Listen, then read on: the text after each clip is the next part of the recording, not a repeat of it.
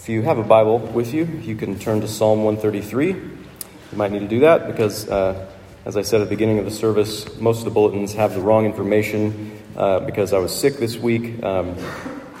So instead of preparing a whole new sermon, we're revisiting Psalm 133, which we looked at a couple years ago in our series through the Psalms.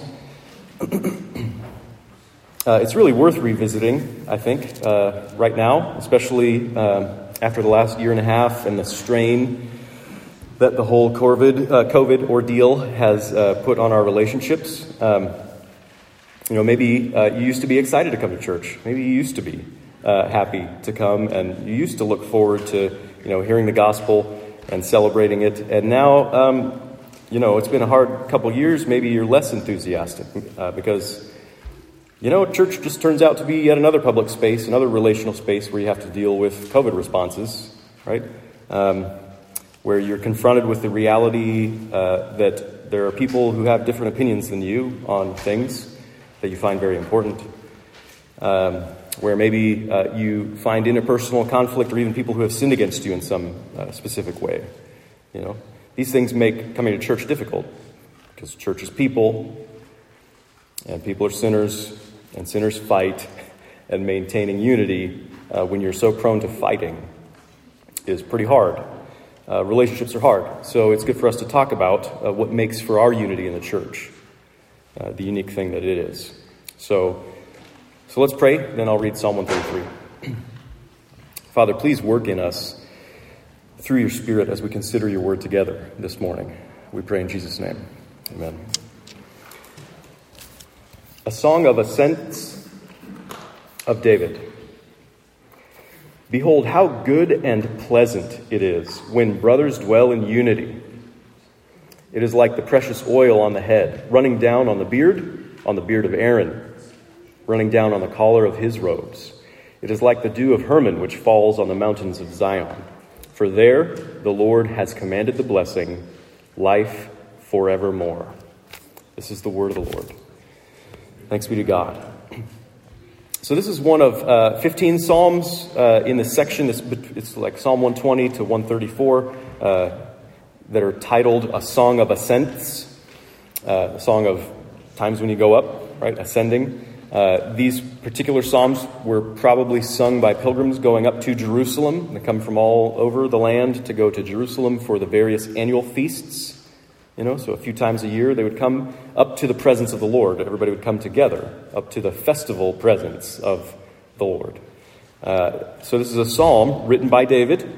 So it's written by the king. So the king of God's people is basically celebrating everybody coming together for church. The king of God's people celebrating everybody coming together for church. So there's this quote that you've heard me say before, and if you check the website, the worship page, it's on there. It's an important quote, I think, from Karl Barth. It says, "The church service is the most important, momentous, majestic thing which can possibly take place on earth." That's not an exaggeration. It's not hyperbole. That's just let it sink in. Think about it for a moment. The little thing that we're doing right now together is the greatest thing that can possibly take place in the whole world. That might not make any sense to you. In fact, maybe, actually, probably to you, to some degree, it rings false, right? Might sound dishonest to say something like that. It feels like a complete contrast with your own experience of church. But let's hear out the king's perspective on the church, the gathering, the coming together of God's people. Let's hear out his perspective. Even though our coming together might be terribly difficult for you, it really is the greatest thing that could possibly take place in the world. How can we begin to see it that way? What is the king's perspective that we can begin to adopt? Because in one sense, we can imagine this psalm sung in the past, right, by those who are making their seasonal pilgrimages, and they get to see people that they don't usually get to see, but it's not so frequent that it's a difficult thing. But they come together and they say, how good is it to be here together? And in another sense, we can imagine this psalm sung in the future by all those who are ascending, not just a hill in Jerusalem, but ascending into the heaven of heavens and seeing the Lord face to face and living with him forevermore. How good it is to be here together. We can imagine these things, but there's a real sense in which we can sing this psalm right now. We can all sing this psalm right now in our weekly celebration together in the presence of the Lord, because the Lord Jesus Christ has brought us here by his grace. In the loving welcome of God and the fellowship of the Holy Spirit, how good it is to be here, right now, this moment, on a regular basis together. Behold, how good and pleasant. That language is how sweet, how delightful it is when brothers dwell in unity. So coming together in the church might not feel so good and pleasant to you, sweet and delightful. It could be that the strain in your relationships with your brothers and sisters is overwhelming to the point where it's all you can think about, the strain, when you think about coming together to come to church. Think about the difficulties that exist between you and particular people in the church, right? You might have serious disappointments. You might have deep wounds. You might have, from past experiences in church, you might have deep wounds and baggage that you can't seem to let go of that colors everything about how you engage in church. You might be tempted toward bitter complaint about the things that you see here in our congregation, right? The lack of a compelling vision, maybe, or half-hearted holiness on behalf of all the people and even the pastor, sputtering mission. Those people who want you to wear a mask, or those people who aren't wearing masks. Nevertheless, it is still worth exclaiming, behold, how good it is just to be here together. How pleasant to do life together. How pleasant to dwell in unity. Here. This is the greatest thing that could possibly take place in the world. It's normal to feel some dissonance with that. Right? In fact, it's common to us as sinners to feel some aversion to the idea of coming together with other people like we're doing now. That's like ingrained in us as sinners. So Jean-Paul Sartre has a famous play, No Exit. He wrote the famous line in that play, which is, hell is other people. Hell is other people. And that really distills out what is a natural human sentiment, a sinful human sentiment. It's a sentiment that's inside all of us. It really distills it out. Hell is other people. And if we're going to see anything differently than that, especially to see our coming together as the greatest thing imaginable, then it's going to take a supernatural work of the Spirit, because that's a natural position, a natural perspective to have. So in that play, No Exit, Sartre, he imagines hell really simply. It's a very simple play, if you've ever seen it. It's three people locked in a room together. And the very plausible result is misery. Three people locked together in a room. It's perpetual, inescapable misery. The scenario depends on a vision of people who are ultimately self-centered. If people are really self-centered ultimately, then being in the room with other self-centered people, that's hell, right? Self-centered people can't stand to be together with other self-centered people, and to imagine a scenario like that continuing forever may indeed be to imagine something like hell itself. It's a realistic vision, because this is what people are like, naturally, as sinners. Get us together in the room, and it's not pleasant. That's a reality.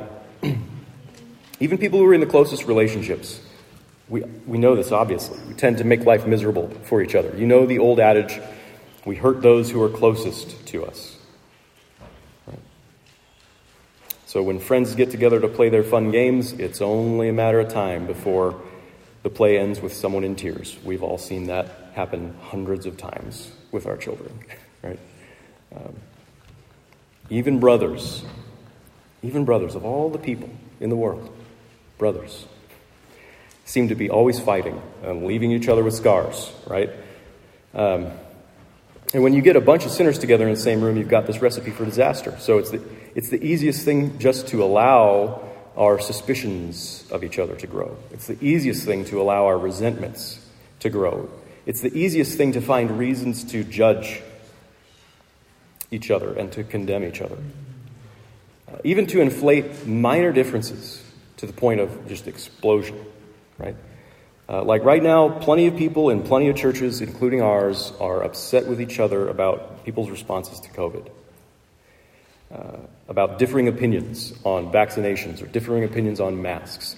And if somebody has a differing opinion from you, it feels impossible to tolerate them. Impossible to tolerate someone because they have a different opinion. It's like we're all saying, I cannot believe that a good Christian brother or sister could possibly disagree with me on this point and not be sinning the unforgivable sin, right? That's what it feels like. That kind of attitude is my problem. It's not my brother or sister's problem. That kind of attitude is my problem. In my self-centeredness, I fixate on how what's different about others, like their opinions, doesn't make me happy. On how what I think is wrong with other people doesn't fulfill my deepest desires, doesn't satisfy me.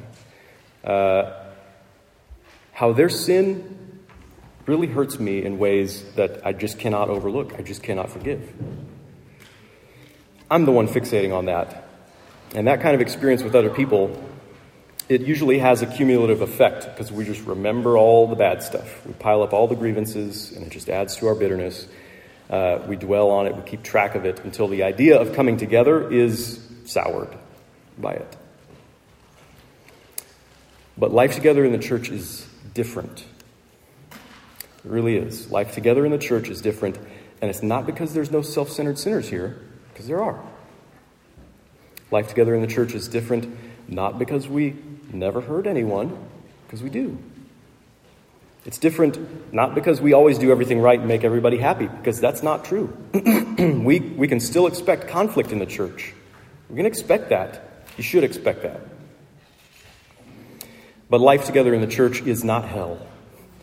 It's actually something to celebrate because here sinners come together in the name of the Lord Jesus Christ in a true spiritual unity in the fellowship of the Holy Spirit. That's something different that the world doesn't have.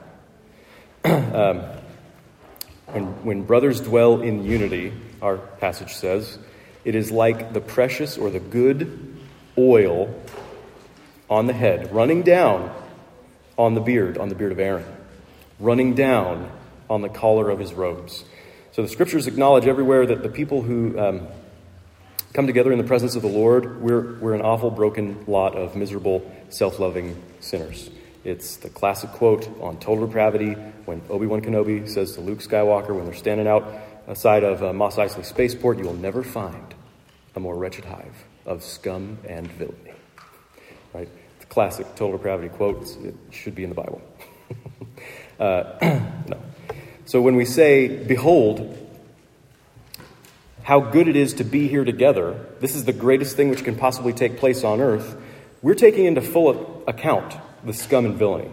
We're factoring that in, including the scum and villainy, taking it into account. This is the best thing that could possibly happen in the world, because this is a place for bad people like you and me to come together to find our life in the presence of God, to have our relationship with God restored and to enjoy that together. Bad people, scum and villainy. Right? People like us have always needed, and we will always need, a mediator, a holy mediator, a priest, to reconcile us to the God of true love. And in ancient Israel, that role was performed or pictured by Aaron, who is the sort of the main character of our psalm. Aaron is the high priest, and then it was by his descendants after him. So when he was first ordained, when he was first being consecrated and set apart as the high priest of God's people, in the book of Exodus, God gave these specific instructions about his garments in particular, and about the anointing oil that was to be used at his ordination. So the garments were to be considered holy and for glory and for beauty. That's what the scripture says.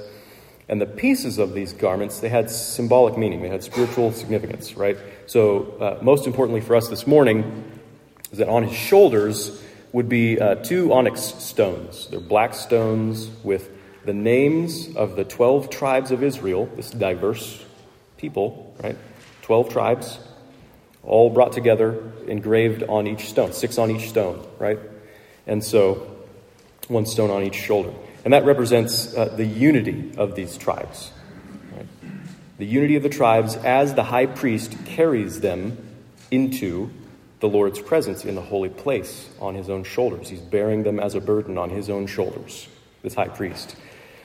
And the anointing oil was to be made of the finest spices, rich, fragrant, sweet-smelling, wonderful, unique blend of spices, right, and oils. So this precious oil was holy, which meant that it could only be used for this one purpose, for the consecration of the priest as he performed his holy work of ordination, of reconciliation, the one who was ordained to make peace between God and his people. So this psalm gives this beautiful picture of what's going on here, of the good oil that's poured out on the head of high priest.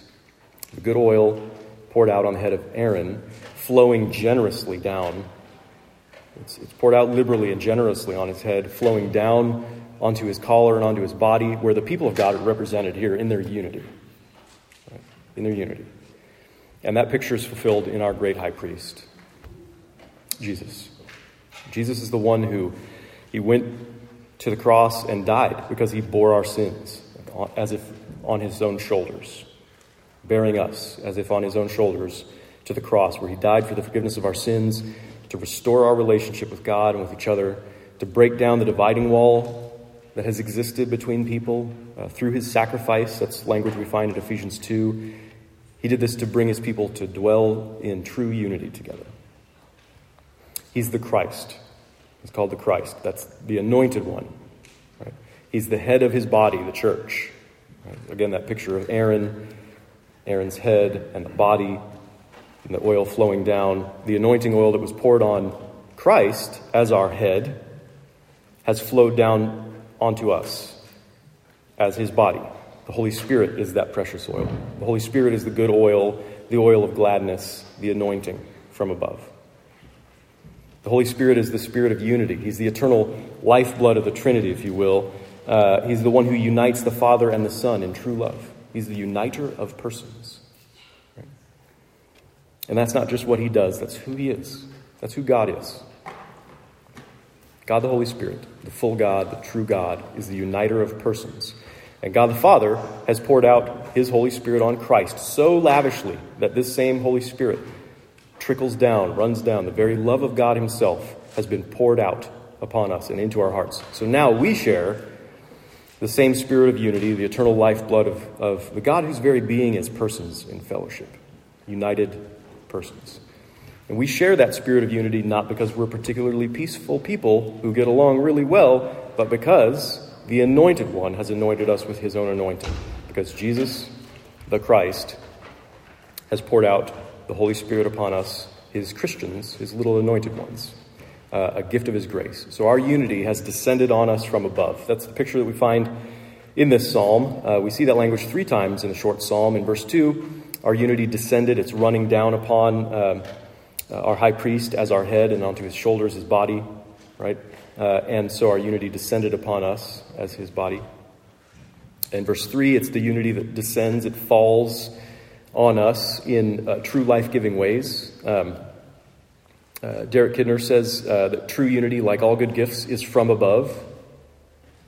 It's bestowed rather than contrived, a blessing far more than an achievement.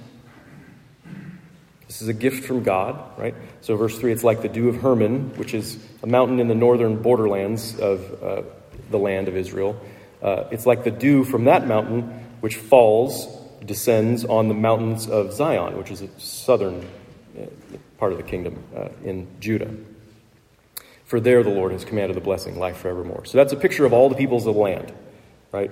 From north to south, being united by the same heavenly, life-giving, refreshing Mountain Dew.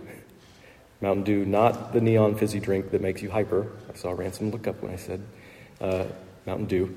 But in a desert, right? On a parched desert hill with no rivers and no streams like Zion in Jerusalem, orchards and gardens only grow because of the dew that wondrously just appears on the ground as if out of nowhere, out of heaven. Right? Dew is a real source of life in dead places. The Holy Spirit is the dew from heaven.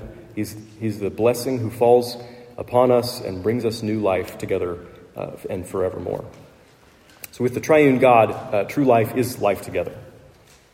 That's what it is. Life together in the communion of the Holy Spirit. With the triune God, eternity is the Holy Spirit uniting other people with God. So heaven is other people, not hell. Heaven is other people united by the Holy Spirit. And we have this life together now, already. This life together is won by us, won by our great high priest for us. This life together is poured out upon us from heaven. This spiritual life together is in our midst, even in our wretched hive of scum and villainy, even in our church full of self-loving sinners who have differing opinions about all kinds of things. You might be prone to think that you can only really enjoy this life together once it's fully materialized in the new heavens and the new earth, when no one sins against each other anymore and there's no painful conflict anymore and every tear is wiped away. But we share this life together now. It's a reality that is proclaimed in the gospel, and we're called to live in light of it now, to live it out with each other. So Paul writes a lot about this life of the Spirit in his letter to the Ephesians. Tim read a little bit of it in Ephesians 4, where he says, I urge you to walk in a manner worthy of the calling to which you've been called, with all humility and gentleness, with patience, bearing with one another in love, eager to maintain the unity of the Spirit in the bond of peace, to maintain it. So the church is not called to strive to attain a unity that we don't have. We're called to maintain something that's been given to us. And that's really important. That's really important for us to recognize. We're living in response to a reality that's been created by Jesus Christ. That's what we're doing. We're not trying to create something that doesn't exist yet. He's done the work, and it's finished. Of course, that's a matter for your faith, because we don't see this kind of unity that we're talking about when we look around at each other. We're called to maintain a unity that we already have in the Spirit, to walk in a manner that corresponds to the reality of the gospel, basically to live as if we actually believed what the King says in this psalm. The King says, behold how good it is to be here together. You need to believe that the King celebrates our peace. You need to believe that he's the one who's established our peace and our unity by his sacrifice. You need to believe that he's the one who sings for joy when we dwell together in unity in his name. And do you know how this divine life together is manifested in the church? What it looks like when it comes to the surface? What it looks like to maintain the unity of the Spirit that we've been given. You just keep reading in Ephesians on the life of the Spirit. Later in Ephesians 4, starting in verse 30, it says, do not grieve the Holy Spirit of God, by whom you were sealed for the day of redemption. Let all bitterness and wrath and anger and clamor and slander be put away from you, along with all malice. Be kind to one another, tender-hearted, forgiving one another, as God in Christ forgave you. So we live out the fellowship of the Spirit, the unity of the Spirit, largely in our forgiveness. That's what we do. So do you know what that means? It means we're going to enjoy plenty of opportunities to let go of our bitterness, to let go of our anger, and to forgive one another the real pain that we've caused each other. That's God's blessing. In this world, we will never run out of opportunities like that. That's the blessing of life together in Christ. It isn't just that we have to put up with people with different opinions. Of course, we'll have to do that at the very least. It should be relatively easy compared to things like this. It really means we'll continue as sinners among sinners in a wretched hive of scum and villainy, like all the churches to which the apostles wrote their letters. And that can easily, naturally be interpreted as a miserable fate. A miserable fate indeed. But in the fellowship of the Holy Spirit, even our sinfulness can be redeemed and transformed. So I've quoted him before, Bonhoeffer, in his book Life Together. This is one of my favorite quotes from him. He says, even when sin and misunderstanding burden the communal life, is not the sinning brother still a brother, with whom I too stand under the word of Christ? Will not his sin be a constant occasion for me to what?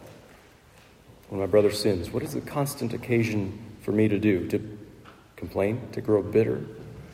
No. Will not his sin be a constant occasion for me to give thanks that both of us may live in the forgiving love of God in Jesus Christ? Thus, the very hour of disillusionment with my brother becomes incomparably salutary, because it so thoroughly teaches me that neither of us can ever live by our own words and deeds, but only by that one word and deed which really binds us together, the forgiveness of sins in Jesus Christ. So that's the only way we can call each other brothers and sisters in the church. in the grace of the Lord Jesus Christ, the love of God, and the fellowship of the Holy Spirit as a gift from above that is true even here, even now, even when we're not acting like good brothers and sisters to each other. Behold how good it is that there's a place for people like us, a place for people like you and me. That's the King's own perspective. It is. It really is. Jesus is the one singing this song ultimately, really, celebrating our unity. So let's have his perspective on the church. How good it is to be here together. Yes, factoring in all our disagreements and our conflicts and our sins, but even more factoring in, considering what Jesus has done to bring us together. Our unity in the church is the greatest thing in the world because Jesus laid down his life to create it and to give it to us as a gift. Believe that, and let's celebrate our relationships in Jesus. Amen. Let's pray. Father, it can be hard to trust you, really hard to trust you when you say that coming together in the church is a good thing, until we look to your Son, Jesus, and his sacrifice to establish our unity and his gift of the unity of your Holy Spirit. So we pray that you would fill us with your Spirit. Knit our hearts together in your love. Help us to extend the grace of our Lord Jesus to each other, because then we'll truly be celebrating his grace, who he is, and what he's done for us. We pray in his name. Amen.